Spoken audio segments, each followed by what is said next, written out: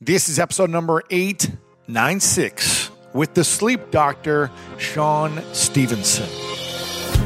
Welcome to the School of Greatness. My name is Lewis Howes, former pro athlete turned lifestyle entrepreneur, and each week we bring you an inspiring person or message to help you discover how to unlock your inner greatness. Thanks for spending some time with me today. Now let the class begin.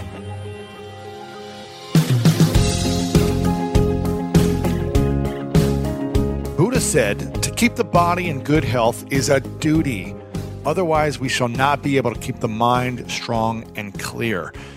My friends, welcome to this episode. I am pumped because, man, I used to sleep in like crazy when I was a kid. I don't know if you were like me, where you slept into like 10, 11, 12, 1 p.m. sometimes, and your mom would scream at you and rip the covers off your bed and say, wake up, get up, it's time to get up.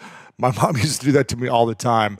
But there's something that she had wrong because she didn't know the power of sleep and sleep science and the key to actually allowing your mind to be clear, allowing your body to heal with the optimal sleep. Now, she didn't know I was staying up late. She didn't know how much sleep I was actually getting. She just thought I needed to get up at a decent time, and I would usually stay up too late. I was up till like 1, 2, 3 a.m. a lot of those times. And what I realized is that I didn't have great sleep patterns growing up. I wish I had better patterns. Some years I would sleep a lot, and I remember those years being the most productive in sports and the most alert in school, which was already hard for me to do because I struggled in school. I was in the special needs classes, and it was hard for me to retain information in books. But this is all about the science of sleep. And I'm telling you, sleep is everything. If you want to burn fat, if you want to be smarter, if you want to remember more, if you want to look younger, we're going to talk about the science of all of this and how Shawn Stevenson dives into explaining this and the keys on how to have better sleep for yourself and how it affects everything in your life, your relationships, to your finances, to everything. It all comes down to sleep. Now, Shawn Stevenson is a best-selling author and creator of the nutrition and fitness podcast, The Model Health Show. Amazing show if you haven't listened to it yet. He's got a background in biology and kinesiology, and he has over 11 years of working with clients as one of the top nutrition experts in the country. And on his podcast, The Model Health Show, he interviews world-renowned experts on the topics of health, fitness, nutrition, personal development, and of course, sleep. And he breaks down dozens and dozens of research articles in almost every one of his episodes where he reveals the top science for the body, nutrition, and sleep. And in this interview, we talk about the different types of sleep that are out there and how they affect cognitive abilities and memory. So if you want to have a better memory, there's a different type of sleep that you need. Shawn's family culture and the importance of being playful, why playfulness actually allows you to sleep better. Why Shawn's body deteriorated at 22 years old and how he turned his life around. How food is connected to sleep and the foods can aid in better quality sleep, which ones to eat before bed, which ones not to eat. Biology versus willpower, and how to avoid setting yourself up for failure when you're trying to stay healthy. This is perfect for the start of the year, start of a decade. I'm telling you, you need to get great sleep in order to achieve great things in your life. If you want to have energy, clarity, focus, if you want to make sure you make better decisions, if you want to make sure you have better intuition, if you want to earn more, all these things come down to having the right sleep. We've all been there. You have a question about your credit card, you call the number for help and can't get a hold of anyone if you only had a Discover card. With 24/7 US-based live customer service from Discover, everyone has the option to talk to a real person anytime, day or night. Yep, you heard that right. A real person. Get the customer service you deserve with Discover. Limitations apply. See terms at discover.com/credit card. Looking to step up your Mother's Day flowers? The Home Depot has an idea.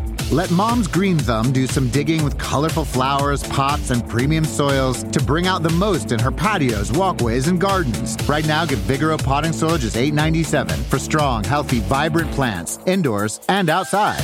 Shop our wide selection online and pick up your order in-store and give Mom the gift of a beautiful garden. Get Vigoro potting soil just $8.97 at the Home Depot. How doers get more done. See homedepot.com/delivery for details. Spectrum One is a big deal. You get Spectrum Internet with the most reliable internet speeds, free advanced Wi-Fi for enhanced security and privacy, and a free Spectrum Mobile Unlimited line with nationwide 5G included, all while saving big. For the big speed, big reliability, and big savings you want, get Spectrum One. Just $49.99 a month for 12 months. Visit spectrum.com/big deal for full details. Offer subject to change. Valid for qualified residential customers only. Service not available in all areas. Restrictions apply. So without further ado, let's dive into this episode with the one and only Shawn Stevenson.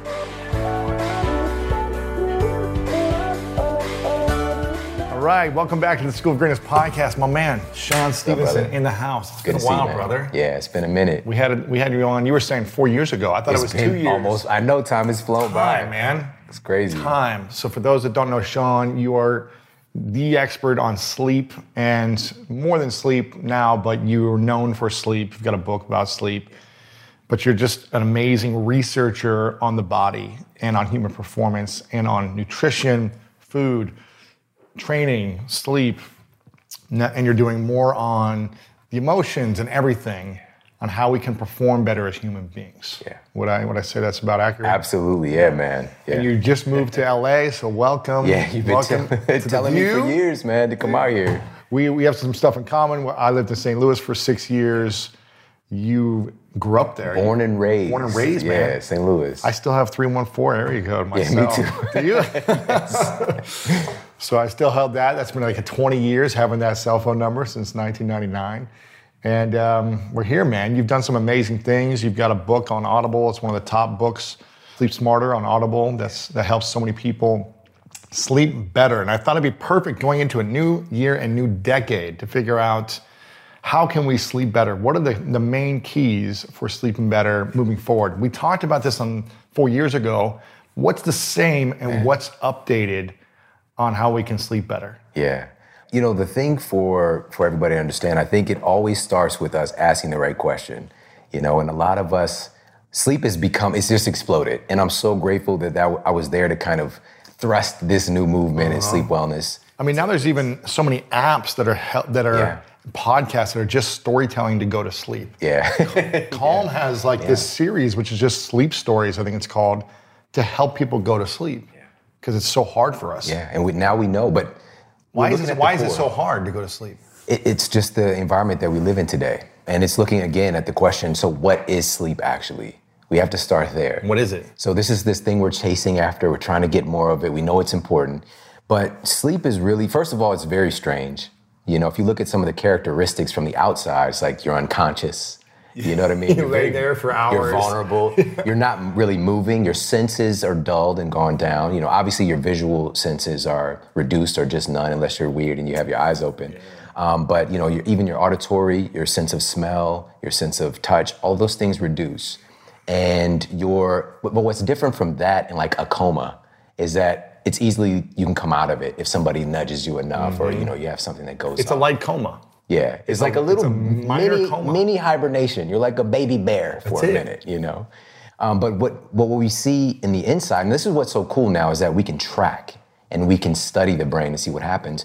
We know you're sleeping based on changes that happen in your brain waves. And so right now we're in a kind of normal waking state of beta frequency in our brain waves. Maybe a little gamma if we get to like, you know, Bruce Banner like amped up a little bit. But from our normal waking state of beta, we shift into alpha. It's just a slower pattern. And alpha is really aligned with what we would refer to as like getting in a flow state, right? It's just a calm, relaxed state of presence. And we naturally transition into that state when we're getting close to sleep. This is when a lot of creativity can kind of manifest. So when we're getting ready for sleep, we get into alpha. Yeah. Okay. This is why it's said it's very good to like, when you first wake up, because you go in reverse when you wake up, you know, to, you know, focus on your day, your goals for the day. Because, okay, so we move from beta to alpha, and then we go to theta. And theta is a really strong transitionary state. In theta, you're in what it would be considered if we looked at it as compared to something like a hypnotic trance, all right? And Theta. And so That's when you're asleep. This is when you're not asleep. This is a transitionary state, very close to sleep. And when you're in a hypnotic trance, like we were just talking about Marissa Peer, I was just talking with her the other day, but we're kind of trying to manipulate that theta frequency to kind of get in there deeper in the brain.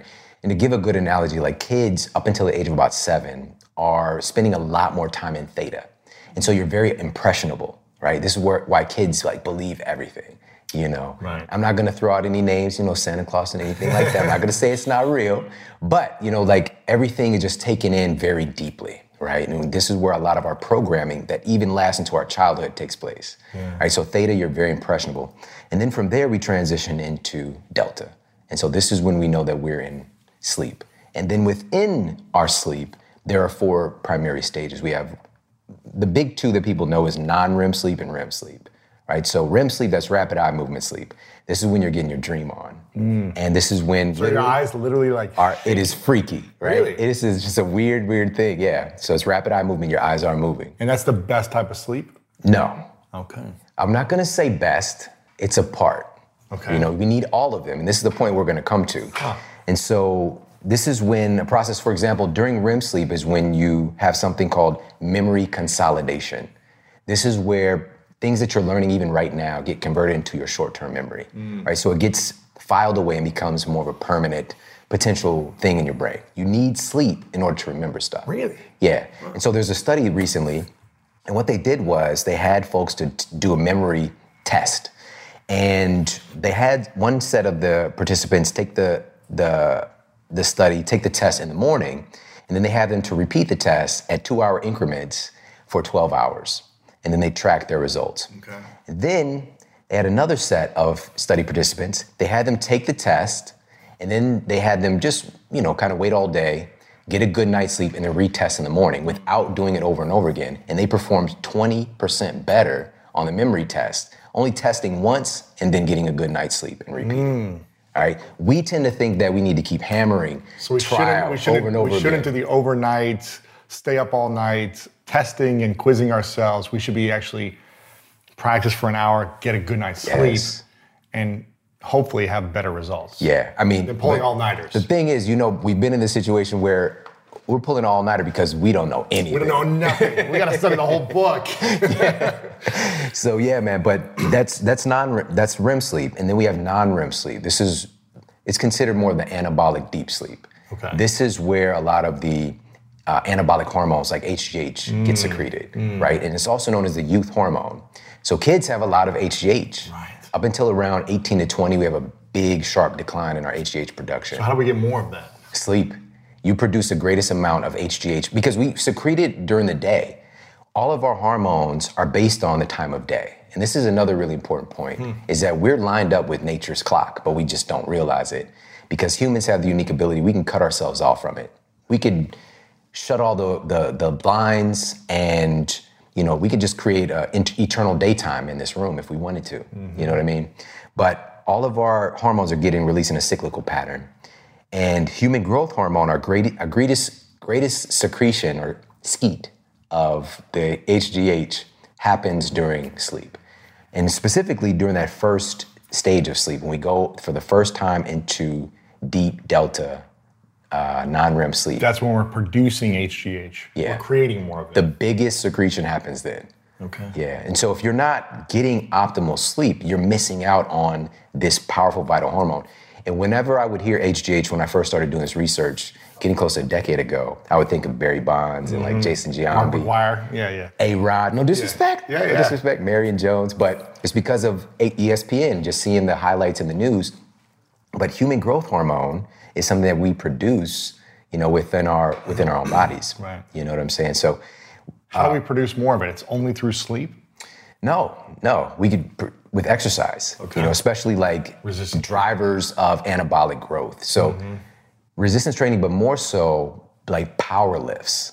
You can get a really good powerlifting will help produce more HGH. Yeah, and so the benefit. What does HGH do for you when you have more? That's what I was going to go to. So the benefit of HGH, it's not that, what we tend to think is that it makes you perform better, specifically makes you bigger, right? That's what we would think. If you see the transformation of somebody like Barry Bonds' body, it's not that it just makes you bigger and you can hit the baseball faster. They already have these skills.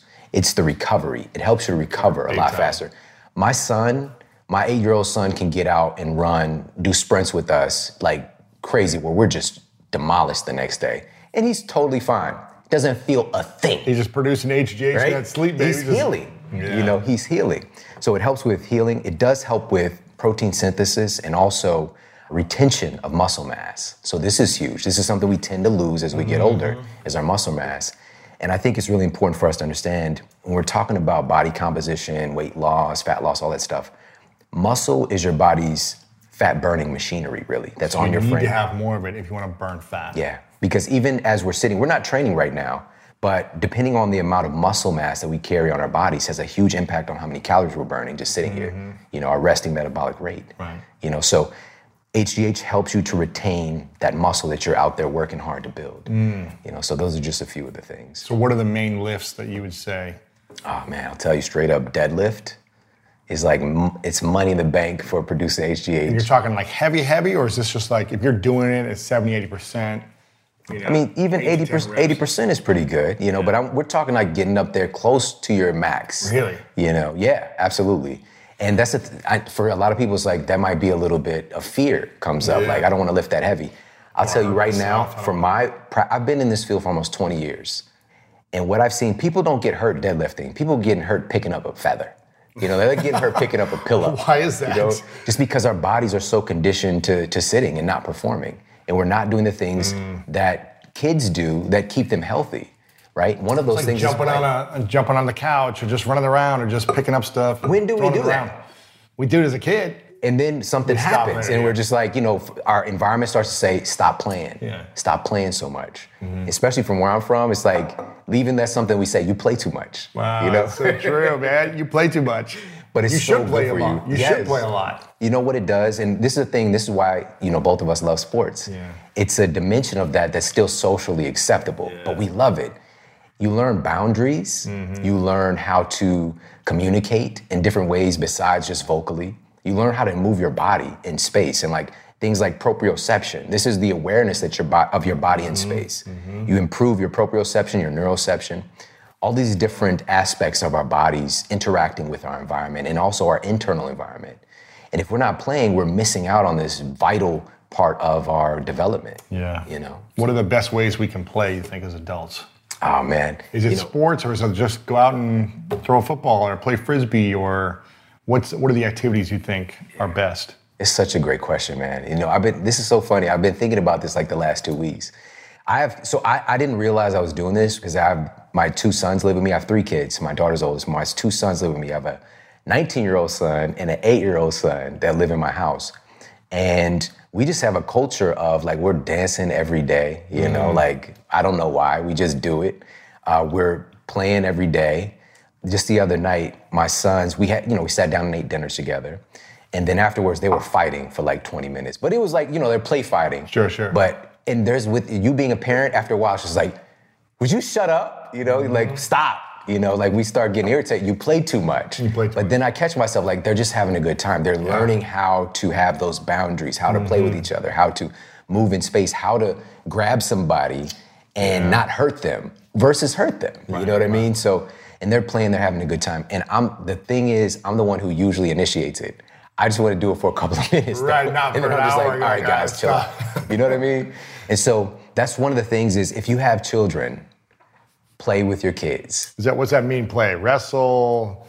A great exercise is, and what I used to do with my son, we just moved out to LA, so I don't know the landscape as much, but I would take my son to the park, and then I would just follow him and do whatever he does. Whatever he wants to do. Yeah. Just run around. Going through the tunnels, climbing stuff. I follow you. He's the boss.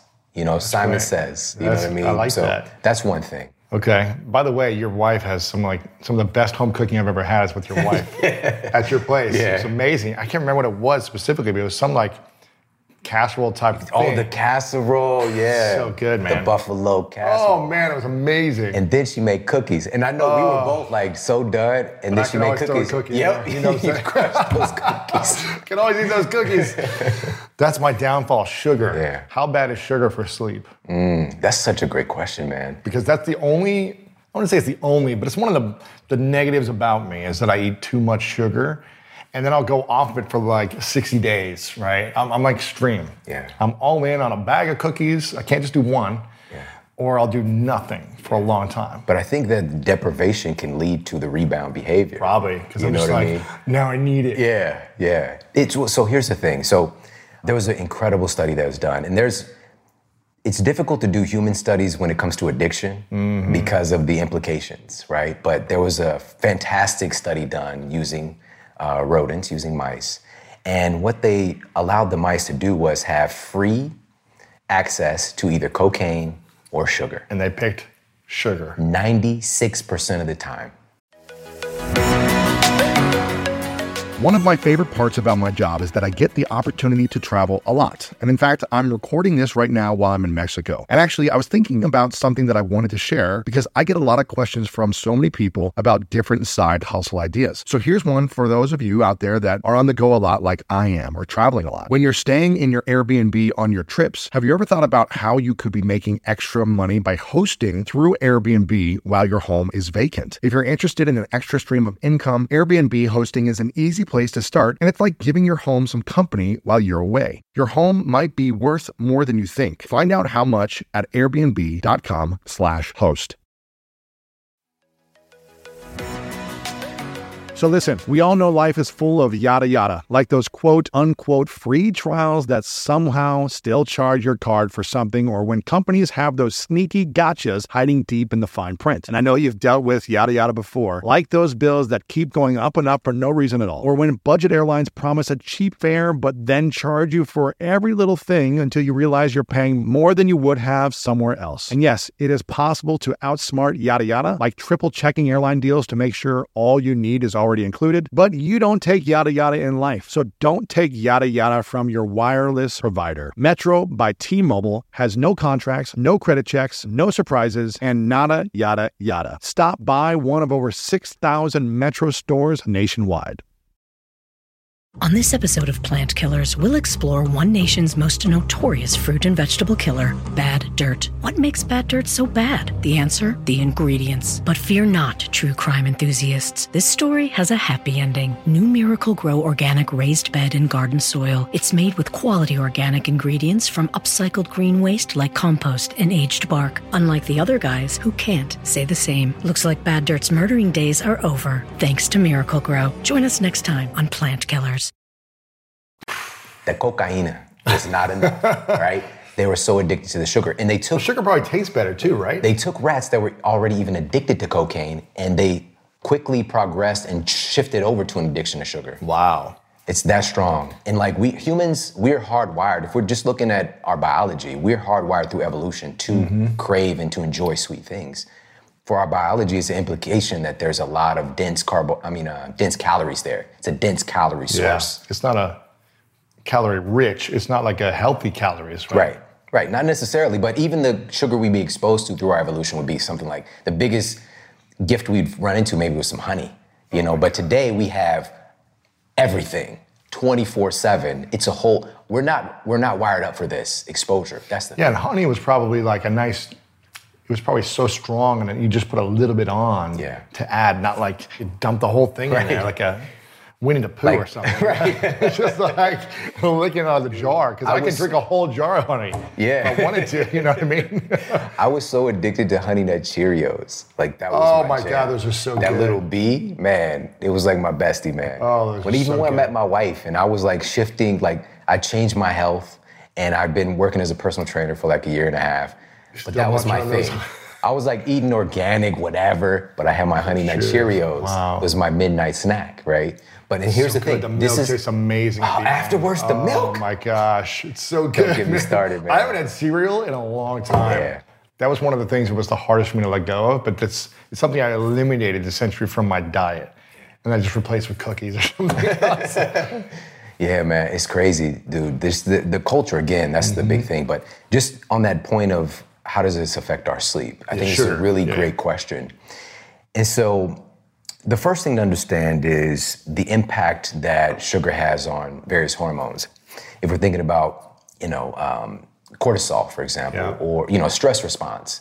And basically what happens is when we eat a high concentration of sugar, we get this hit and it feels good. we get like a serotonin hit, and this is why some carbohydrates, like if we are selectively getting our carbohydrates, it can be a good thing, right? But it's just when we go too far and we have a hypoglycemic response, right? And so we get a blood sugar spike and then a blood sugar crash.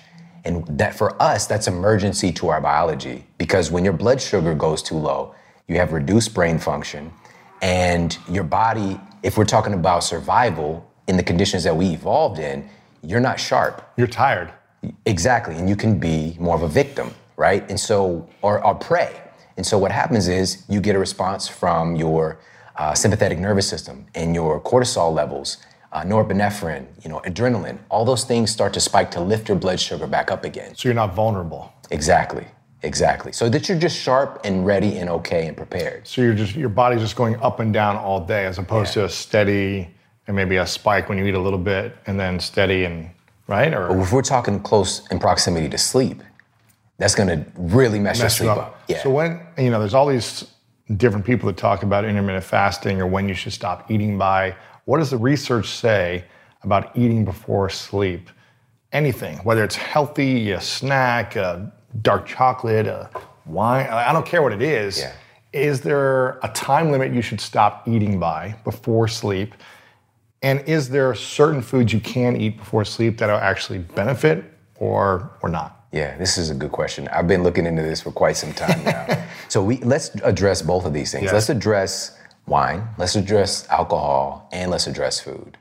All right, so with alcohol, so what we do know is that alcohol does in fact help you to fall asleep faster. This is a fact across the board. Yeah, it relaxes you. Yeah, it's a sedative, and that's all good. The issue, however, is that we experience something with alcohol in your system and how your body metabolizes alcohol. It's called a REM Rebound Effect, right? REM Rebound Effect. And so what happens is we go into, earlier we talked about those sleep stages. Basically, you're unconscious, but your sleep stages are fragmented and broken. And so we'll go into a deep sleep. What are the stages again of sleep? So we're transitioning as we go from you're awake, waking state to sleep, we go from beta, alpha, theta, delta. But within our sleep, we have these 4 stages. So we have non-REM sleep, REM sleep, and some transitionary stages. Gotcha. And so some of these stages, when we're actually asleep and unconscious, get broken. And so our REM sleep is suppressed, right? And remember, REM sleep is where a lot of memory processing takes place. So if you're drinking a lot at night, you'll have less memory. Is that what I'm hearing? Do you know anybody who is drunk before they went to sleep and not remember what happened? Lots of people. Yeah. Wow. It's because of the sleep. So it doesn't matter that you got sleep. It's the quality of your sleep that matters. Yes. Yeah. And you can literally forget what happened. This whole many people say that. I don't remember a thing. Yeah. It's because their REM sleep is damaged. Wow. But then there's a big rebound effect with the REM sleep towards the end of the sleep cycle. If somebody is getting 8 hours of sleep on alcohol. And so again, but this is not to say you can't drink. It's just I would recommend give yourself a little bit of a curfew with the alcohol of a couple hours if you can. Like if you plan on getting to bed at midnight, maybe just stop drinking around 10. Give your body metabolizes alcohol relatively quickly for most folks, and you can accelerate and support the process by having some more water. Is there a thing as having too much water before sleep? If peeing is a problem, like so many, people come into my clinic and they're just like, I keep getting up in the middle of the night. They don't drink water all day, then they guzzle it before they go to bed. But there are some situations when folks have issues with, their bladder and kidneys, things like that. But most folks, if you're drinking water before bed and you're waking up once messes up your sleep is what I'm hearing. Yeah. I mean, it can, but I don't want to make a psychological big deal out of it because it's okay. There's even research now, and it's come out recently, just in the last couple of years, about humans having basically 2 phases of sleep. There's okay to wake up for a moment and then go back to sleep. So what would happen if we're talking, 1,000 years ago? Let's go back even further, 10,000 years ago. Yeah. When folks are, you're living in tribes, you got a hut going, right? Yeah. So you go to sleep, but first of all, we would go to sleep earlier because when it gets dark, 7 o'clock at night. Yeah. Safety, right? you're not out and about on the tundra, you know what I'm saying, where the lion can see you, but you can't see it, right? You're at a cave. Yeah. And even if you think about sleep, because again, like I've been just processing this stuff for the last few years, if it wasn't as valuable as it is, we would have evolved out of it a long time ago. Just if you think about how vulnerable you are, right? It's just so much magic happens when you're sleeping that we just can't get anywhere else. And so anyways, we would go to sleep when the sun goes down and wake up maybe, so just say somebody goes to sleep at 9 o'clock. They sleep until maybe 1. You get up, maybe have a little snacky, maybe have sex, maybe, if you got fire, maybe you write or read by fire. But today, phone, right? If we get up, midnight snack, beaming light coming out of the refrigerator. Crazy, right? And, and we're grabbing go to the bathroom, a Twinkie, you know what I mean? But then you go back to sleep and you'd have time to get another, 3-4 hours of sleep in addition to that. So what I'm trying to say is it's not a problem that we wake up at night. And I've seen so many people get just psychologically troubled. Messed up, yeah. That I wake up at night. It's okay.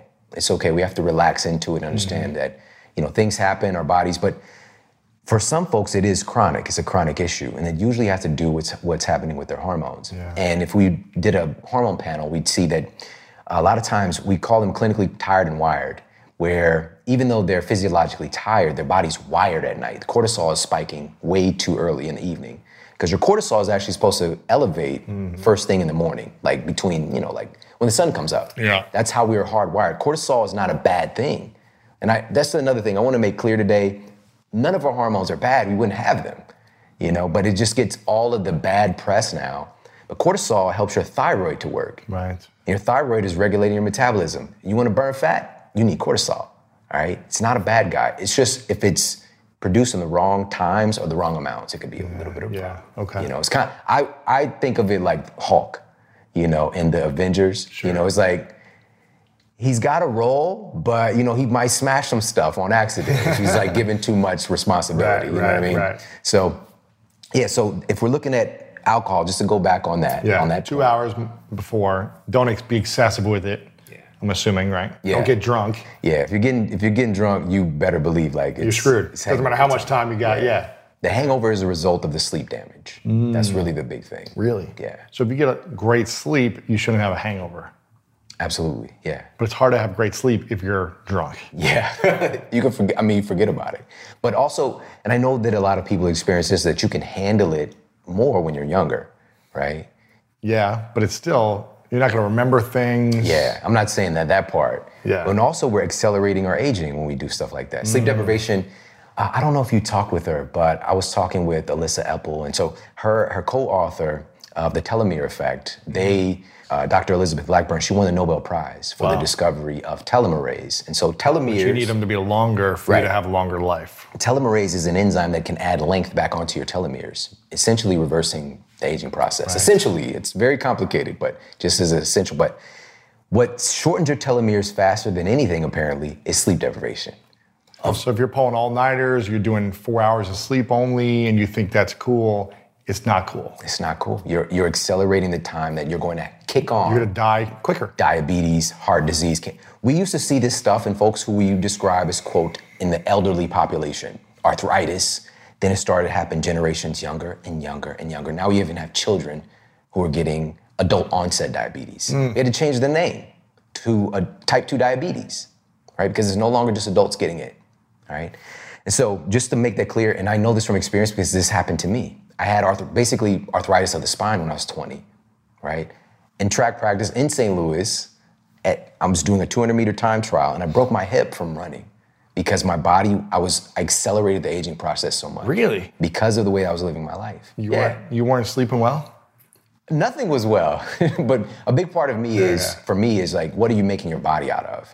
Which we get into and talk about another time, but if you're not giving your body the raw materials to build your house, your physical house, it's just gonna do a patchwork job. I don't remember you saying this. You broke your hip in practice. At track practice. No trauma, nobody hit me. 200-meter time trial, broke my hip. Man, Bo Jackson up in here. Dude, I ran a 4.540 when I was 15. Wow. You know what I mean? Like everything was looking great, but... What were you doing? Man, I was made out of true story, I was made out of probably 5% Emo's pizza. Oh, you know my what I mean? gosh, it's so good, though. Clayton, Missouri, man. Emo's Pizza is so good. Like, I barely ate, I didn't eat a salad until I was in my 20s. Like, I didn't eat salad until about 5 years ago. Till my 30s, man. Yeah, but you were sneaking other stuff in, though. I was doing veggies, I was doing other stuff, but I didn't eat a salad because I'm still a picky SOB right now. But it's like every year I evolve more and more and I try new things. But I figured out a way to make a salad taste great because I never liked the dressings. They always smelled bad for me. But Sweet Green, have you been to Sweet Green yet? I don't think Place so. is amazing. There's got to be one by you. Sweet Green. It's kind of like just a build your own salad. So it's like I can throw some chicken in there or I can throw something else, but it's got a dressing. I found one dressing that I like. It's like this cashew, spicy cashew, and that made the difference for me. So I'm just like, fill up all the veggies in there and just a tiny bit of cashew dressing, and it's like, I'm good. And I try to eat that almost every day. Ooh. So now we know your secret, man. So it's the spicy cashew dressing. It's a little bit, not too much, because I don't want to be drizzled with calories and all this stuff, but it's just a little bit. And what's in the salad? So I put romaine and arugula and romaine or baby spinach. I mix up that 3 combination, usually just do 2 of them. Sometimes I do kale, but it's a little too hard for me now, so I do arugula and baby spinach usually, and then romaine. And then I put carrots, onions, sometimes squash, cauliflower, broccoli, sometimes sweet potato based on what I'm doing. Then I'll put chicken and a little bit of that cashew sauce, and that's it, man. Man, congratulations. You're adulting so hard right? now, But it's like, those are the only ingredients that I'll put. Yeah, but listen to this, the same bro. thing over and over. You're winning on a whole different level. So I've been talking about this a lot recently, but I've been studying the brain for a new project I've been doing. And a recent study, this was done at Chicago's Rush University. And they compiled all this data. They had thousands and thousands of study participants. And they found that test participants who were consuming 2 servings of green leafy vegetables a day had brains that were 11 years younger than the rest of the study participants who weren't getting that much in. Wow. Crazy, right? So leafy greens every day, 2 servings. Yeah, and this was done on elderly folks. And so you can keep your brain 11 years younger by getting in 2 servings. 2 servings a day. So let's get back to the what should we eat before sleep, if anything, and when should we finish eating before we go to sleep? Perfect. So we talked about alcohol. Yep. Don't have too much. Don't get drunk, but you can have some wine if you want to, a couple hours before. Don't drink too much water, because if you're going to wake up all the time, that's not good either. Yeah. So what about food? So with food, there's contradicting information out there on this, you know? And so some of the best data shows that having a little bit of carbohydrates for your evening meal, for your dinner. So I'm not saying like eat a chocodile and then go to bed. I'm saying like, you know, if you have dinner at 7, 8 o'clock, having a little whack of carbohydrates, it helps to produce serotonin. What are the best carbohydrates? Like sweet potato? You just mentioned it, sweet potato. Cauliflower. Vegetables are carbohydrate dominant foods, but a little bit denser, so we could say sweet potatoes, there's quinoa. When we get into these things, everybody's different. Everyone's different. Okay, we can do a whole show talking on this. There's like saponins in, the quinoa that might be trouble for some people. Right. It could be white rice, brown rice. It could be, a little pasta, It depends on the person. There's different kinds of pasta now. Exactly. You know what I'm saying? There's like that cauliflower pasta. They make pasta out of everything. Zucchini pasta. Right, zucchini pasta. I think I saw like there's some coffee pasta. I don't know, man. Really? I'm just kidding. That would be crazy though. Pasta. Okay, so you can have a little bit of carbohydrates for your meal. Fruit. It's another obviously dominant category of foods. So what will that do for you? So this causes a boost in serotonin when we have a little bit of carbohydrates.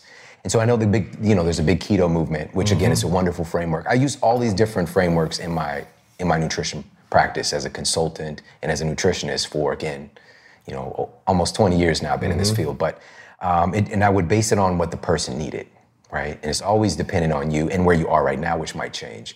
And so when we're getting in the conversation about keto, you can even have a certain percentage of carbohydrates on the keto. You might even just reserve those for your evening meal. Really? Right? And so beans could be another one, depending on your digestion, how the beans are prepared. And so with that said, so serotonin, here's what's so cool about it. Serotonin is a precursor to making melatonin. right? So your body produces this kind of glorified sleep hormone. But man, when we talked earlier about how our body is lined up with nature and how our body is secreting hormones on a pattern or cycles, melatonin is arguably the biggest controller of your body's metabolic or circadian rhythm, your circadian clock that's determining when you're producing all your hormones. Melatonin is not just about sleep. It's about regulating your whole body. That's why there's so many supplements coming out, melatonin supplements that are doing so well, right? Yeah, but you gotta be careful. Like that's straight up hormone therapy. You know what I mean? It's such a big regulator and controller. And just talking with the bosses in this space, talking with Dr. Oz and Dr. Michael Bruce and all these guys, and we're having these conversations, we've seen clearly that folks that get dependent taking too high of a dose or taking melatonin too frequently, and here's what we thought. It was just a hypothesis. We thought that like some other type of, like taking exogenous testosterone, it might reduce your body's production. It doesn't reduce your body's production of melatonin, which we got to come back to where this is happening. But what it does is it depresses or shuts down your body's receptor sites for melatonin. So you still make it, but your cells' receptor sites can't engage and receive it and turn on the sleep-related processes and everything else. Okay. Problem, right? Yeah. So it shuts down your body's ability to receive melatonin. And so the great thing is that we do have access to these supplements, which is wonderful. I'm a big fan of using them in micro doses, and or even more so for me would be in spot cases, right? Just use them temporarily. If I'm deficient of something, B12 or whatever, it's like take this for a few months until you feel like you're caught up to speed. Our sleep is so important with so many things, and so if you just need to get on track, but we just don't want to create a dependency. I love it for travel. Like if you're changing time zones, you want to get back on schedule. If you've had a couple rough nights of sleep, maybe it's work or whatever, that's a great spot. Or something, or whatever. Yeah. Okay. So melatonin has its place, but just to go back to where this is produced and why even taking a supplement you still continue to produce is that, and this is crazy because in my conventional university class, I was taught that your pineal gland produces melatonin. That's it. We now know today that there's 400 times more melatonin in your gut, in your belly, than in your brain. All right, so this microbiome, all this science and all of this discussion happening now, it really is the final frontier when we're talking about health. It's the interface between the outside world and us. It's like what we're taking and putting in our bodies, that's the most intimate experience in the world. And what's happening in your microbiome determine what becomes you and what is waste. So that's a whole other conversation. But I just want people to know that we have to take care of our gut health. And we'll come back, we'll talk about that another time. So melatonin is tied to all these things. But with serotonin, with getting that little hit of carbohydrates can be helpful for producing serotonin and melatonin in the evening. Now, there was a study that was conducted and they found that when folks who were overweight ate close to bedtime, they had a greater secretion of cortisol. All right, so upwards of like over 50% greater cortisol secretion. All of us, by the way, produce a little bit of cortisol when we eat a meal because it's a big, like, all hands on deck experience. Because again, you're taking stuff from the outside world and putting it in you. Your body's got to make sure that you're safe. It's got to simulate it. It's got to, check it all, make sure it doesn't throw it up everything. Like, it's so much that happens. But if the folks who were overweight in this study, who consumed right before bed, had like over 50% higher secretion of cortisol. And the problem with that is that cortisol is kind of like the antithesis, or like has an inverse relationship with melatonin. So if cortisol is high, melatonin gets... So you're not sleeping well if you're eating right before bed. Yeah. If you're overweight, obese, there's a higher propensity, and this is why there's some efficacy behind the statement of don't eat before bed. I don't like that statement as a blanket statement across the board. I don't. However, I do like to... Looking at the research, it's saying, so just to be a little bit more mindful of that. But the problem is, like, number one, if you want to have something, have something. Yeah. It's more stressful trying not to have a snack if you want a snack. But also, part of the reason we might want to have a snack, at 12 o'clock at night is because we're up, Netflix and chilling, what I mean? You should be asleep by now, right? You should be asleep. So that's part of it, is just our practices and our culture around food and us not getting the nutrition we need. But it's our culture around food. And so it goes back to, like, you need to be sleeping. A sleepy brain is a hungry brain. Really? A sleepy brain is a hungry brain. So if you're tired, you're hungry? Absolutely. I call it tungry. You got hangry and tungry. I think that just happened, yes. An angry brain is a hungry brain too, right? Absolutely, absolutely. So why is that? Why is a sleepy brain hungry for food? Oh man, this is so crazy. Listen to this. So there was a study that was conducted, and it was crazy in what happens with the brain and your nutrition and glucose reaching the brain when you're sleepy. And so across the board, even though we can use ketones for processes in the brain, we all know this, but there are certain parts of your brain that can only run on glucose.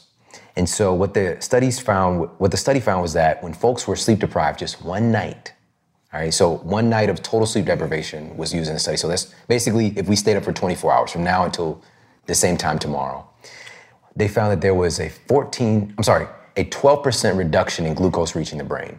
All right, so this is literally your brain is starting to starve. And what happens when that happens, when we go back to that evolutionary perspective, it's danger, right? All hands on deck, cortisol response, adrenaline response. It is a dangerous situation. Yeah. And they found specifically 14% of that carbohydrate reduction or glucose reduction reaching your brain cells was from the prefrontal cortex.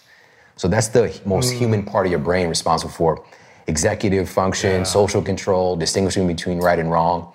So your ability to even choose whether or not to eat a food is dramatically reduced because your brain is like starving. If you've ever had ice cream, if you've ever had cookies, if you've ever had a candy bar, your brain knows, hardwiring, I can get a dense source of glucose to shoot it back to my brain because I need it. Yeah. And so that's when we get into a battle of our biology versus our willpower. Your willpower is going to lose out eventually. It's true. You know, even for the toughest among us. You know what I'm saying? So, but why stack conditions against yourself? And we do that when we're sleep deprived.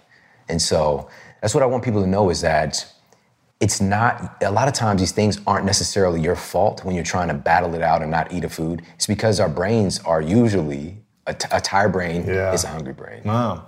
So what would you say is the optimal evening routine or the one that you do? Yeah, that's a great question, man. Great question. It's evolved, you know what I mean? And that's what I want people to take away too is that you can change. There's so much cool stuff that we can do today. Yeah. You know, you got meditation, you got journaling, you got Tai Chi, you know what I'm saying? There's all this stuff you could do. Playing board games. There's that cool, have you played the Heads Up? Oh yeah, it's great. Right? It's know? So you've got all these cool things you could do to hang out with your friends, you know, spend time with your significant other. How do we fit it all in? Well, you don't have to do everything, or you can do each thing in a micro way. But so for me, my current evening routine is, number one, just kind of the hallmark thing for me is giving myself some tech-free time before I go to bed, before I lay my head down. At least 30 minutes. Yeah. We all can do this. And Harvard researchers have confirmed, I talked about this, and I pushed this into culture like the last 5 years hard. So if people have heard this, you know where it came from, all right? I've been really working to get this out here. And we've got them right here, man.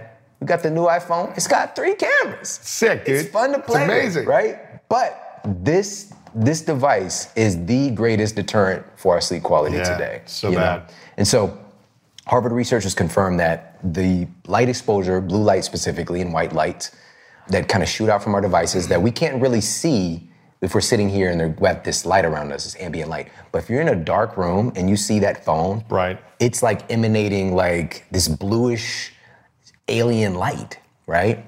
And so what they found was that this light does in fact suppress your melatonin secretion and dramatically increases cortisol. And they got numbers on this. So what they found is that approximately every hour you're on your device at night, you suppress melatonin for 30 minutes. All right? Every hour you're on your device, you suppress melatonin for 30 minutes. So if you're on your device 3 hours, melatonin suppressed for 90 minutes. Wow. Right? And so again, even though you might be unconscious and go to bed, and you're not aware anymore, you're not going through your sleep cycles efficiently. So that's what it's really about, is optimizing our sleep cycles. Yeah. And we do that with the way we live our lives. And so just to go back on that point with me, just 30 minutes at least, no phone. Yeah, at least. Ideally, we want to see more like 60 minutes, 60, 90. Yeah, I mean, then we're like, that's like ninja level. We get into that place of like, what do I do though? You read a book, you hang out with your friends, you go to bed. Some people just aren't trying to hear that, man. You know what I mean? So that's no phone and no TV? Yeah. So no, you can't watch your show or your movie. You can't. Well, here's a couple of hacks, and I'm sure a lot of people know this. Put the glasses on. You got the blue light blocking glasses. You've got blue light blocking apps for your phone. Like, it's built into the iPhone now. You know, and folks who have an Android, they have like what's it called? Twilight. Yeah. Is another thing. I believe that's what it's called. Okay. You know? So there's some things you can do. Yeah. So there's things that you can do to kind of reduce that experience. And for many folks, and I know myself included, I definitely do feel like sometimes even it's a neuroassociation. Just putting the glasses on, I would get sleepy. You know what I'm saying? Yeah. Just by putting the glasses on. Like, okay, chilling out. Yeah. Or we can also, dim the lights around us. Maybe even change some bulbs, a couple of bulbs in your house. Candlelight, that's sexy. You know what I'm saying? So you just change, and then we evolve with those kinds of lights in the evening, those tones, right? These kind of warmer colors. And so that's what I do. I give myself a 30-minute curfew. I really love to just kind of take some time, hang out with my wife, we'll talk, I'll do some reading. This is when but it's a light dimmer. Yeah. Light's a little bit dimmer. I'll do at least probably 10 minutes of reading, 20 minutes sometimes, if we're not, spending some time together, you know what I mean? Yeah. So we have that, and then for me, I love if I get a chance to do a magnesium bath in the evening. So this is a big one, man. So magnesium has been found to be responsible for over 650 biochemical processes in the body, many of them related to relaxation and sleep. All right, so magnesium is needed to contraction and relaxation of your muscles. So the relaxation response of your muscles, like if somebody's cramping, that kind of thing, magnesium helps a lot. Wow, okay. Right? So, but also it relaxes your nervous system. So it helps to shift over from your sympathetic fight or flight nervous system. Magnesium helps to shift you into the parasympathetic rest and digest part of your nervous system. Yeah. And so people have been doing this for centuries. Like Epsom salt baths has helped to improve sleep and relax sore muscles, help you to heal faster, all that stuff. It has some credence. Now we got some supercharged magnesium salts and... Really? So you do this almost every night? No, a couple times a week, you know what I'm saying? But even once a week would be good. Yeah, what I have also, I have a topical magnesium spray. Wow. So I use that almost every night. So I'll just massage, rub that in. And that's another thing that you could do too, get a massage. All right, if you can. Before sleep? From your significant other, or self-massage. There's even acupressure points, and I talk about this in Sleep Smarter, because I'm very analytical in how I think. I'm like, you could touch a point and, but there is some evidence that this, they did this in a hospital. And so what they did was manipulate this acupressure point, and they saw higher levels of melatonin metabolites in their urine by manipulating this pressure point. So it's doing something with melatonin. Right. But with massage, you produce endorphins, serotonin, right? So this all helps with that relaxation response. I don't know anybody that's ever gotten a massage and gotten up, it's I'm so ready to fight now. You know what I mean? Right. You just want to chill for another few hours. Yeah. That's it, man. Okay. So if I can, my wife, I'll massage her feet, or if she wants to massage my feet, that's so great, man, by the way. Or I got a little tennis ball, and I'll just put that on the floor and rub that around on my feet, the bottom of my feet. So there's another couple things. And so some of these things are not as consistent. Consistent things for me is screen curfew, reading, time with my wife, and magnesium. Those are my things. And no food at a certain time, probably, right? Yeah, I don't even think about it because I'm nourished and I don't have a hungry brain. So if I eat, we finish eating at, 7 or 8, whatever it is, I feel good. I don't need to jam any food before bed. But the other thing I do as I'm walking into the bedroom is I turn the thermostat down. Make it cold. Yeah, and we've talked about this before. Yes. And so... 69. Yeah. That's what I keep it at, man, every night. Yeah. So good. It is, and this goes back to that evolutionary process, evolutionary biology. We have a natural drop in our core body temperature at night, 1 to 2 degrees. Yeah. And what the theory is, because again, a lot of stuff we don't know specifically why, but is that our body uses a lot of energy to try to keep our temperature up. So by bringing that down a little bit, more energy is being dispersed to do things like memory consolidation, like detoxification of your brain via the lymphatic system, there's a changing of the guard that happens in your gut microbiome. All this energy is needed to bring you back better, right? And so if your environment is too hot, no matter where you live on the planet, whether if it's Chile or it's, Antarctica. Yeah. It gets, well, that might not be a good example. But during the daytime and during the nighttime, the temperature is different. Yeah. The temperature goes down a little bit at night, no matter where you are. And so if you artificially keep it high, your body's gonna kind of be trying to fight to bring itself down. So help it a little bit. Today we do have access, a lot of us, to regulate our thermostat. Yeah. At least, like during this time of year here in LA, like you can get down, 50s and 60s, like you can just open a window. Yeah. And so, so that's what I do. I turn the thermostat down or turn the heat off if it's been on. Sure. Yeah. Amazing. So that's your evening routine. What else do we need to know about sleep? We've talked about sleep sanctuaries and making sure you have the snake plants and all these other things. Do you still do the snake plant? I have not we just moved, so I haven't gotten my whole thing optimized, except like we got some blackout curtains because when you came to my house, like we were out in the woods. Yeah, you know what I mean? Dark. It was dark. You don't need blackout. Right? You got. It was like, maybe a little moonlight, but that's our bodies, we evolve with that. That's a natural spectrum of light, and the lux is so much less than what's beaming out of your telephone or the sun. But now, we're like in a neighborhood. So I got some blackout curtains again. But something else that I think people would be interested in is still the buy-in. Like, why does this matter?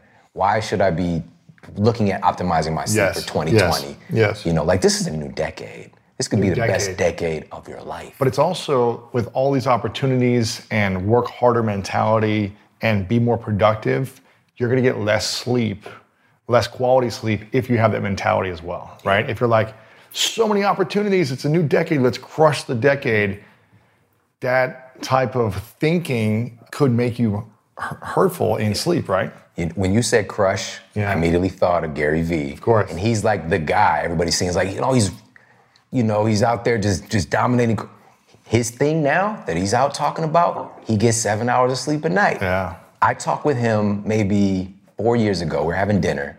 And this is Beard Gary Vee. Yeah. I don't know, he did this little moment of beard. Yeah. And I was just like, inquiring like, hey man, so what's with their health practices? Like you're trying to play the long game. You're talking about buying the jets. How you gonna do that if you're dead? Yeah, if you're dead. If you're dead. D-E-A-D, dead. Yeah, exactly. So what he was like, he's hired a trainer to travel with him because he knows himself to keep him accountable on that end. And he gets his sleep, despite what people think, right?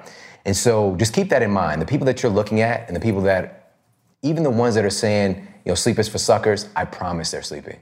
I promise. They gotta be. You can't operate, and also they might not be sleeping enough and they're not reaching their full potential. Mm-hmm. You know what I mean? So be very careful about that because what you wanna do, you don't wanna just execute. You wanna be the very best version of yourself to get up and execute.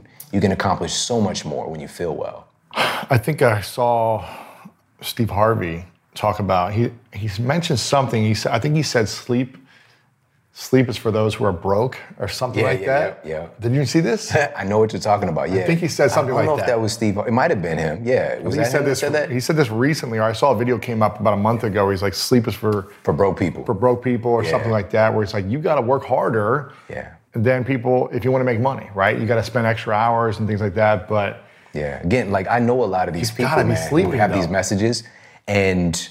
Even, another really good friend of mine, and yours too, Eric Thomas, right? He's another person, out there, but he's shared this. And he's like, I wake up at 4 a.m. or 5 a.m. But he goes to sleep early. Like, we've been hanging out for a long time. He goes to sleep at like 8 p.m. or something, right? He's knocked out, all right? But he's getting up and grinding, right? When he's up, he's trouble. So his thing is, get enough sleep, but don't sleep in.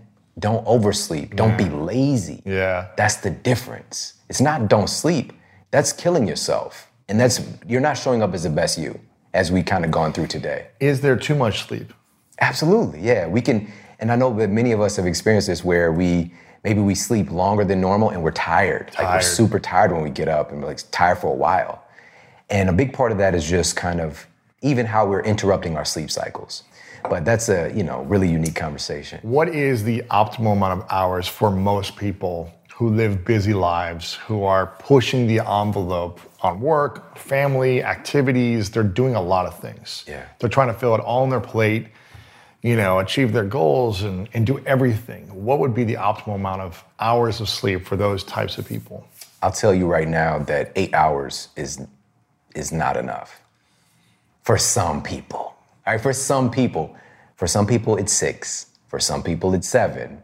For some people, it's 9. It depends, man. It's the answer that nobody wants to hear because, these so-called experts are like giving people these cookie cutter answers like, you need to get 8 hours of sleep. I think that's wildly negligent to tell people that because you can become neurotic about something that you don't even really need. What it really boils down to, if you're getting 8 hours of shitty sleep, for me, I liken sleep minutes to calories. Like today, most people are well aware that it's not just the quantity of calories, it's the quality of those calories. Yeah. For same thing, it's the quality of those sleep minutes, not just the quantity, right? So you can get like, if you're looking at, what did I mention earlier? A chocodile, right? Versus wild-caught salmon or, Lewis's salad. Is there a name of the salad? I should call it Lewis's the salad. Great Salad or something. Because it's a custom bowl. It's the greatness bowl. Yes. The salad of greatness. Yes. So a chocodile versus the salad of greatness, it's going to have wildly different impact on what it does to your metabolism, right? And so the same thing with your sleep minutes. You can be getting like 8 hours of chocodile sleep because of your blue light exposure, because of you not tapping into thermal regulation, because you having issues with blood sugar regulation, and list goes on and on and on, some of the things we talked about. Or you can get an incredible optimized version of that sleep that only takes you 6.5 hours, where you're going through your sleep cycles efficiently and you're waking up feeling like a beast, right? The answer is it depends. The quality of your sleep and who you are and what you're doing right now. Yeah. Because there are times in your life when you've had to sleep more, right? Absolutely. If you're like, somebody's training for whatever, your body just needs a little bit more sleep. Maybe you're under a lot of stress, whatever the case might be, it's gonna change. And we have to honor our bodies. Obviously, I'm a big fan of routine because your body's always looking for routine. But when you're up, life is dynamic, like things are gonna happen. And so I allow myself to change my sleep schedule a little bit, and I try to stay within a nice framework. But if something's going on, and I know that I'm stressed, man, I really need to back off. I need to recover. I don't need to push it down more. And this also just comes with experience too. Sure. You know what I mean? So that I can wake up recovered and get back on my grind. You know what I mean? And so, but just a little quick thing that I want to share with people, that's like another big buy-in point, is that our sleep quality affects our appearance, right? Specifically, nobody's waking up like, I just want to be super ugly today. Like, as ugly as possible. You know what I mean? I want to scare children. You know what I mean? And there was this really cool study that was done recently. So this was just in 2017. And the Swedish researchers, and what they did was they had study participants take a picture after a full night of good sleep. And then they had them take a picture after sleep depriving them, where they're getting about 5 to 6 hours of sleep for 2 days. All right, so they sleep deprive them for 2 days, take their picture again. There's a mixture of pictures that these raters, the people who were rating all the people's beauty, and what they did was they looked at all the different pictures, and this is looking at what's happening in our brains, just again through evolutionary biology. When we see people, we get feedback. Yep. And what the scientists were wanting to do was to find out, does sleep deprivation cause a hesitance to want to be around somebody? Wow. All right? And so what the raters found was that when people were sleep deprived, they were deemed to be less attractive, they were deemed to be less healthy, and they also decided, I would be less interested in socializing with this person. Okay? Wow. Just in 2 days of sleep deprivation. And another study by Swedish researchers found that just 5 days of sleep deprivation, just getting less than 6 hours of sleep, led to 45% increase in fine lines and wrinkles in the face. It aged you very quickly. But the good news is it reverses not as quickly. It rebounds. Yeah. Wow. It's called beauty sleep. Why don't we talk about this more? It's true. You know what I mean? It's called beauty sleep for a reason. There's real rejuvenative magic in this. In sleeping. You know what I mean? And so looking at how we feel about other people and how we're showing up in the world, your sleep has a big impact on that. And tell people about sleep debt. You mentioned this before. If you've gone 25 years of just horrible sleep, can you oversleep for 20 years? 25 years, that's a long time. A few years, 5 years, 10 years. If you've been bad in your 20s and you've been partying late nights and you're a promoter and you get horrible sleep every night, can you rebound and put more sleep in that bank debt and recover? in the way that we think about sleep debt, it doesn't work like that. The good news is, again, this kind of goes back to the conversation about telomeres.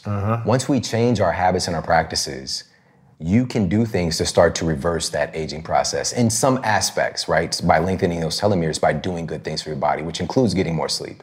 So you burning the candle at both ends, or burning the telomeres at both ends, you can reverse that process. Okay. That's the good news. That's good. Now, in the context of sleep debt, so if you're just sleep deprived for, just say you're going like months at a time, getting, 4 whatever hours, your incidence of heart disease is skyrocketing, heart attack, stroke, diabetes, all this stuff is going up. Chances are you're not going to make it very far. Some people even people listening are like, well, I'm fine. You got to be careful about that. Now, that sleep debt is a lot to pay back. If it's like a day or two, maybe 3-4 days at the most, and you kind of catch up, maybe on the weekend, that can be helpful. But it's still like you're not getting back as much as you're taking out, if that makes sense. Yeah. So the best strategy is to get high quality, for the keywords, high quality sleep more consistently. And then if something happens where it throws you off, like, you go out, whatever, like you got an event for a couple of days, all good. But guess what? You're going to probably be pretty destroyed, and you're going to want to sleep more and recover. Of course, yeah, of course. You know what I mean? But if you're constantly dipping into that bank account, you can't readily pay it back as much as we think. Got it, man. Dude, this is awesome stuff. And you cover a lot of this in your podcast, your book. Where can we find your podcast and listen to that? Yeah, I mean, they're listening to this amazing podcast. They'll find my show. It's called The Model Health Show. Yeah. And I think we started like maybe 6, 7, 8 months after you. Okay. And so we've got... I'm about to be 7 years end of January. Yeah. So you're like 6 years. We're coming up in 6 years, yep. Wow. And so what we do is we create master classes on specific subjects. So whether it's obviously sleep wellness or metabolism, fat burning, natural treatments for things like depression and diabetes. And then I really strive to bring on the very best people in the world in their respective fields of health and wellness. And so we do master classes where it's solo episodes with me, and we bring on the best people in the world. And it's amazing, man. It's a really great time. Yeah, it's a great show. I love it. Thank you. It's really powerful because you break down all the research that you're finding, and you kind of share people with all the science and the proof of these things. Yeah. Which I think is powerful. You're not just sharing ideas or thoughts, you're really digging in. So, and you've got some other projects that you're not talking about right now, but we'll have you come back on sometime and talk about those things. Talk about everything, man. So we'll have to, now that you're here in town, we'll have you come back on more. Let's share the 3 truths, because I don't know if people probably didn't hear you 4 years ago, all my new audience members. So I don't even know if I asked you this last time. I don't know, man. Maybe. I don't think so. So imagine it's your last day on earth, many years from now, and you've created everything you want to create. You've done all the research, the books, the podcasts, whatever it is, you've done it all. Yeah. But for whatever reason, you got to take all of your work with you to the next world, heaven, wherever you go, right? Yeah. But you get to leave behind a piece of paper, and you can write down 3 things you know to be true about your whole life experience. Of all the lessons and truths that you know that you would want to share behind, what would you say are your 3 truths? Well, what's coming up for me, the first thing is that this might sound a little love wins. That's what's coming up for me. Yeah. Love wins. For me, over these years, man, I really believe that our relationships are the most impactful thing on our health, on our success in life, on our ability to, problem solve and to just be happy, our happiness quotient. It's our relationships. Sleep is amazing, but our relationships affect our sleep. You know what I'm saying? True. So I think it's just a huge governing force, and love wins, and finding ways to not try to win, but to love more. So that would be 1. I hope that makes sense. Love wins. Number 2 would be, wow, this is tough, man, is self-care, Yeah. Make sure that you're taking care of yourself so that you can show up as the best version of yourself for the people that need you. There's a big culture today of, pushing yourself to the limit, sacrificing, this word sacrifice yourself so that you can do good for the people that you're trying to help or, even do good for the world. But the word sacrifice is from a root meaning to make sacred, right? And so if we're making sacred the craft of taking care of oneself so that I can be the best version of myself, I don't really see it as a sacrifice. Like if I'm getting to bed early, if I'm skipping out on the party a little bit early, it's not a sacrifice, it's a sacred practice for me so that I can be the best me possible. Sure. So make sure that you're focusing on self-care as you move into the future. Yeah. So that would be number 2. And number 3 would be to laugh as much as possible and have fun, you know, be with people who make you laugh, cultivate humor. I came from a place where there was a lot of, it was crazy, man. Like, people from where I'm from, you can have post-traumatic stress syndrome, you don't even realize it. You know, the sirens, the gunshots, the violence. When you go outside, you don't know what's gonna happen, you know what I'm saying? It could be a nice day, everybody's out playing, shooting hoops on the crate, you know what I mean? Or, you know, it can be a drive-by, you know, and you got a drug dealer right next door. And, you know, those are my idols, you know what I mean? And coming from that environment, and I think part of the reason that we made it out of those circumstances and did it somewhat gracefully is that we had laughter. You know, we still had laughter in our household. Yeah. And, you know, even though, like, even, you know, my family members that weren't necessarily the best role models, we still had laughter, you know, and just being able to play, have fun. And so I think it's super important. And also, just as we move into this next decade, you know, I think that laughter, humor, smiling, kindness, these are going to be the things that really help to bring us together. We got enough stuff bringing us apart, you know, but if we stop taking ourselves so seriously and understand that we are just a cell in this incredible body that we call Earth, and our job is to be a light, you know, and we have the ability to light up any room we go into. And I've just literally yesterday ran an experiment, and, you know, it's like the holiday season around this time, and I was just smiling at people, whether it's in the store, just people driving by in the parking lot, boom, smiles. 9 times out of 10, people smile back. Yeah, man. It's a responsive, reflexive thing, and then they can carry that on to the next person. That's it, man. So I love that. It for me. I love that. So instead of saying you play too much, or don't play too much, say you don't play enough, right? Yes. Keep playing. Keep playing. Why are you playing? Keep playing. Keep playing. I like that. Awesome, man. Well, I acknowledge you, brother. I appreciate your wisdom. I appreciate all the research that you spend so much time on to give us clarity and peace of mind, because these are scary topics and ideas that there's so much noise out there, and we don't know what's true and what's not true, and we don't know what to do. There's usually too many options, too many things to try. So thank you for creating clarity, creating the research and the foundation for us to have routines and simplifying all this mess. So I acknowledge you, brother. Thank you, man. I received that, man. Thank you, bro. Yeah, of course. Okay, final question. What's your definition of greatness? My definition of greatness,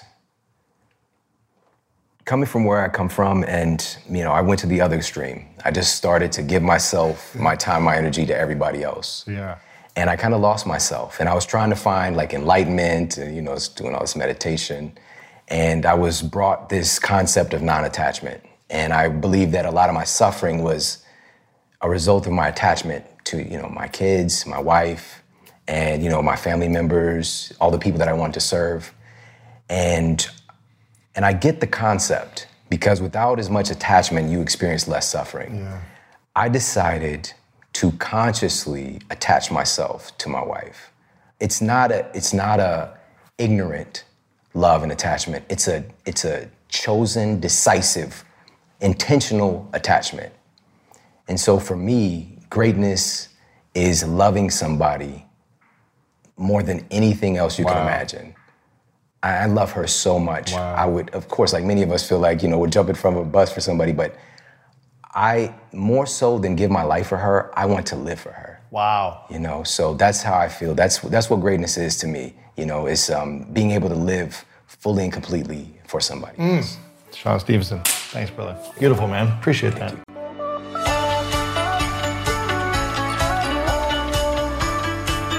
I hope you enjoyed this episode with Shawn Stevenson. If you did, if this is your first time here, subscribe to the podcast over on Apple Podcasts and leave us a review. We've got over 6,000 5-star reviews, and we'd love to hear from you. So every comment, we'd love to see your comments and share them with our internal team, and let other people know how much you enjoyed the School of Greatness podcast. If you've been around for almost 7 years now, then make sure to subscribe if you haven't yet, and leave us a review as well. We'd love to hear anyone's thoughts and ideas on this episode and on the show in general. And also share this with a friend. If you know someone who wants to feel better, be healthier, be fitter, lose weight, earn more money, have better relationships, have better sex, all that, then send them this link, lewishowes.com/896, to listen to this episode on the science of sleep for ultimate success with Shawn Stevenson. And share with your friends on social media. Tag me at Lewis Howes over on Instagram, Facebook, Twitter, all the places, and tag Shawn Stevenson as well. And let him know that you're listening to this or watching this on YouTube. Make sure to subscribe to all the different places we're at. YouTube, over 500,000 subscribers over there. We got some incredible content we post there. I'm on the TikToks now as well. So if you love TikTok, I'm at Lewis over there on TikTok. And we're just trying to build this thing into something that is a powerful machine of inspiration to bring hope, to bring clarity, to bring insights, resources to you, your friends, your family, and to the world. So please share this with your friends, and let's continue to stay connected. This is going to be a massive year, 2020, and I'm super excited about what we have coming up, the people we have coming on, the topics, what we're going to be diving into, all of it. This is going to be amazing. So I'm so grateful that you're here, and I'm so glad that you enjoy the School of Greatness. Again, if this is your first time, welcome. We welcome you into the community. This is an incredible community where people from all over the world have a growth mindset, and you are part of this community now. So welcome. And again, please leave us a review and subscribe over on Apple Podcasts. Make sure to check out Shawn Stevenson, all that he's up to. Check out his book. It is amazing. We'll have it all linked up on the show notes at lewishowes.com/896. And also, I want you to go to greatness.com. Check out greatness.com. We are launching something very soon over there. Go over there, opt in, and be a part of the launch of something really exciting we have coming on over there at greatness.com. So check that out. And as the Buddha said, to keep the body in good health is a duty. Otherwise, we shall not be able to keep the mind strong and clear. Take care of yourself today, this week, this year, this decade. The body is all you have. You've got one body, and it dictates a lot of your life. It dictates your mindset and everything else in your life. So take care of yourself. I love you. I hope you know that. And you know what time it is? It's time to go out there and do something great.